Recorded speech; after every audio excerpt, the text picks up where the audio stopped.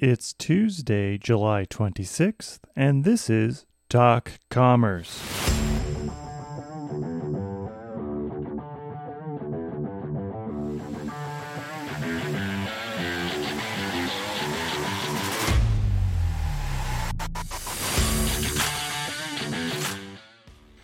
Welcome to Talk Commerce. Today I interview Kalen Jordan.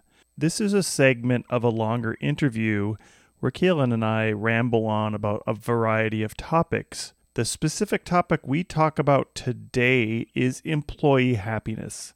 Please tune in and enjoy this show. And now, your free joke. If I started a band called Ceiling, would that make people who enjoy my music ceiling fans? This episode of Talk Commerce is brought to you by Cricket Protein Bars. Crickets are one of the most common insects people consume. Insects like crickets are rich in nutrients, especially protein, and more sustainable than any other protein source such as Wagyu steaks or Costco hot dogs. Go to talkcommerce.com/cricket protein to learn more. This week's cricket tip: try substituting crickets, especially fried crickets, for peanut butter for anyone with a nut allergy. I can guarantee when they open up their sandwich and take their first bite, they're going to thank you. Crickets, they're what's for snacks. My name is Brent Peterson, and I'm your host. Please remember to subscribe wherever you download your podcasts. And now, Talk Commerce. All right, we're talking about some fun stuff today. You had some really good topics. All sorts of topics, all sorts of fun stuff. We're going to go all over the map. What is the name of your podcast this week, or is it a video series? We're figuring it out as we go. And it will be revealed at the proper time. But we are going to remix, and it is also going to be a bonus episode on Talk Commerce. Perfect. Fantastic. So we'll see. It'll be competing, and we should release it together. Same week, same Apple Podcast stream. You're going to compete with my own podcast. All I can do is try to keep up. With that non-GMO microphone? Yes. But I do feel like on my stream, I'm going to put a bunch of beeps in just to cover up your swearing. Oh, okay. Son of a burp. Yep. Burpity burp. Yeah, I do swear a lot these days. Just not on podcasts. You're in Texas. You have to. It's a lot to swear about, including employee culture and happiness, which is one of my favorite topics. Really? Okay. It really is. I'm big on employee culture and happiness. I'm surprised that you're surprised. You sounded like you were surprised by that, which I don't particularly appreciate. Because I'm not surprised. That's my whole life. That's your whole shtick. I have a handbook. Have you read my handbook on employee culture and happiness? No, we should read it right now. Yeah. No, I don't have a handbook. It could be like an audiobook. Yeah. One of these days it'll be an audiobook. No, but that was something you wanted to talk about, was employee culture and happiness. So yeah, I think in today's age when, we're here in Minnesota, the unemployment rate is 2% or something like that. It's crazy, wow. Like crazy low. Yeah. As an employer, you have to go the extra mile to retain your employees, right? You have no choice. So is this just a pragmatic? Is this just a pragmatic thing? Listen, if the unemployment rate were higher, we wouldn't care about this at all. But because it's so low, we got to bite the bullet and be nice to people. That is a great way to look at it. I will answer that in full transparency that you should not take unemployment rate into account. And the reason is, what does it cost to rehire the next person? The 2% is a hard wall for an employer to get over because there's simply not anybody you can hire, right? Yeah. Let's just say it's 10%. You get really sloppy in your hiring. You're like, we'll hire people and blah, blah, blah. And if they leave, who cares? Just because we can hire more people. Yeah. But does that mean because you've hired somebody new, that person is going to just hit the ground running? Like even in the programming world, developers theoretically could be the fastest onboarding person you could have because hopefully your project is detailed well and they can come in and they just look at the requirements. They're already qualified. They could start working right away. There's still going to be a week or two of point them at some tasks and have them like jump right in theory. Yeah, theoretically, they're going to have to learn a little bit, but let's just say you have 2 weeks or a month to get them up and running. Okay, well, let's just say in the U.S., developers make whatever. We'll use a round number, $100,000 a year. What does that then cost you? That's $8,000 that you have to pay that 1 month of trying to get everybody up and running, onboarding, all those other things. Yeah. So it's a lot of money. I think that 2% unemployment rate is a wake-up call to employers who haven't been big on employee culture and should be working on that. Yeah.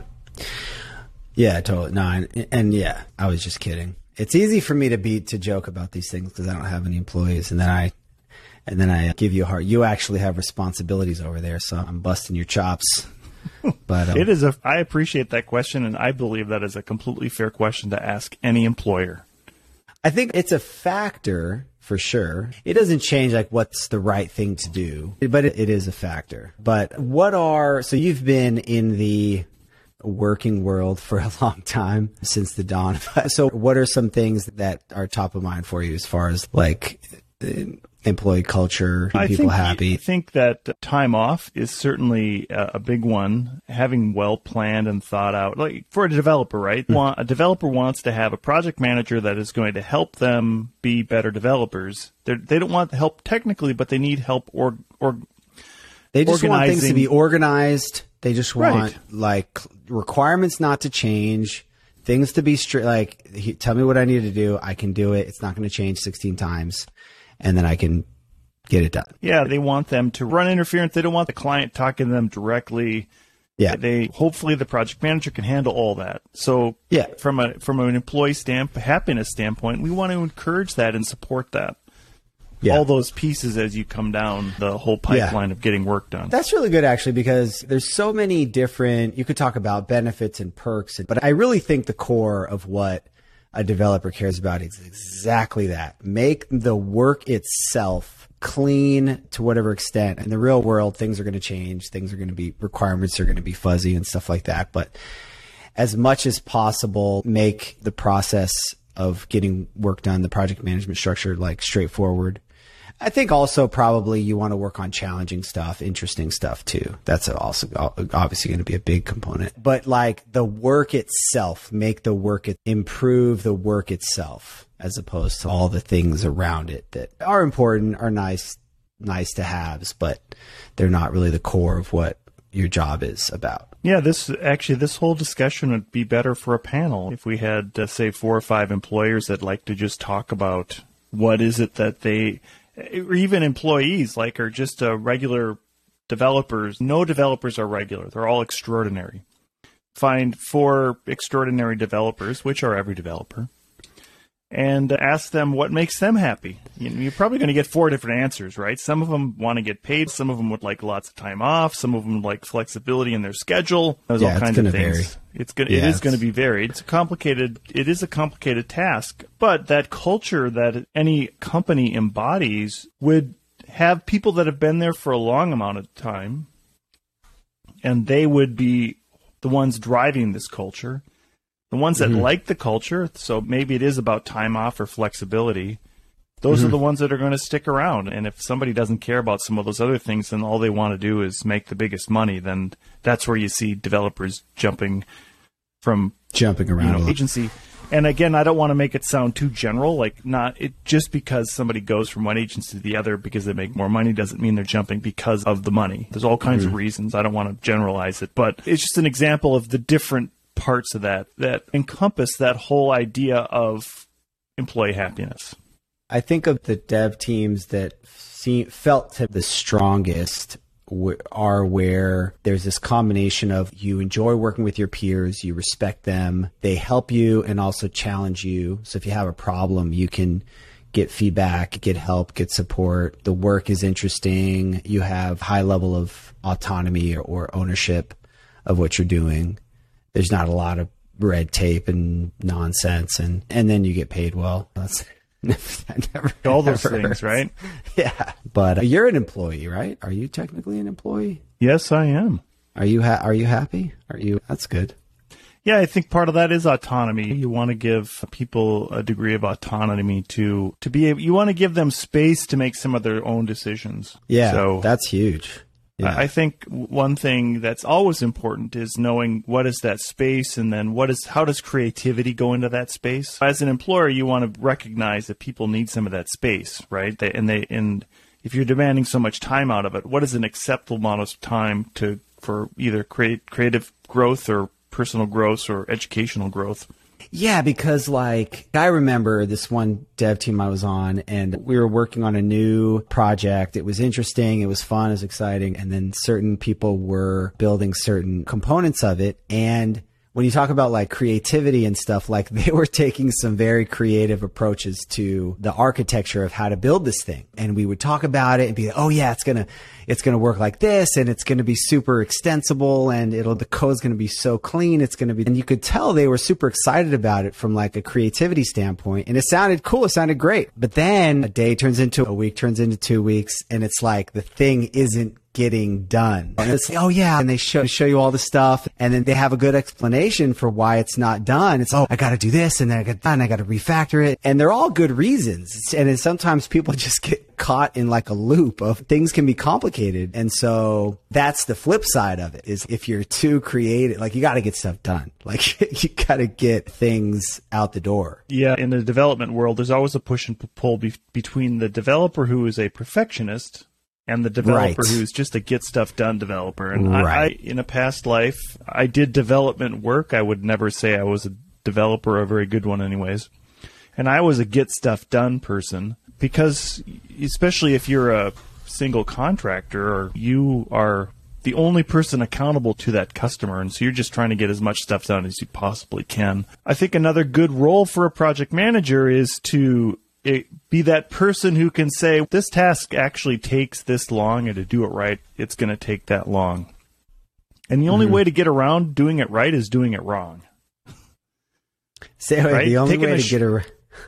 The only way to not do it right is to not do it. You can say it in so many words, but if you want it done faster, you're going to have to take some shortcuts, and chances are it's not going to be right. Like, you're not going to write your unit tests, or you're not going to do QA on it, or you're going to skip over a bunch of functions or whatever it is. There's just things you can do to cut corners.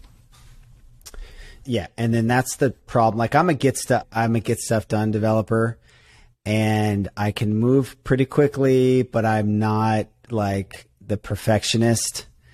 And then the downside to that, of course, is that down the road, you realize there's technical debt. There's limitations to what you built that really can start to compound over time. And I really should have taken a little extra time and done it but there's really no such thing as doing it. You want to do it as best as you can, and then improve on that. And this is why somebody that's been coding for 10 years is so much more efficient. Somebody's been doing it for a year, because they've gone through enough of those cycles that they can see the problems ahead of them and then fix them from the get-go.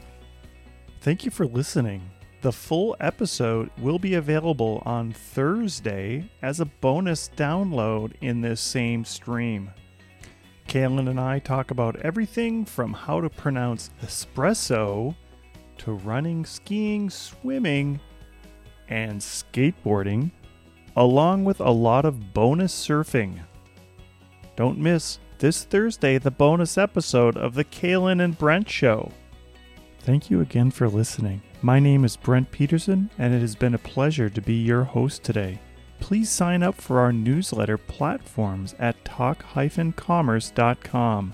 Rate and subscribe to Talk Commerce wherever you download your podcasts. New shows out every week.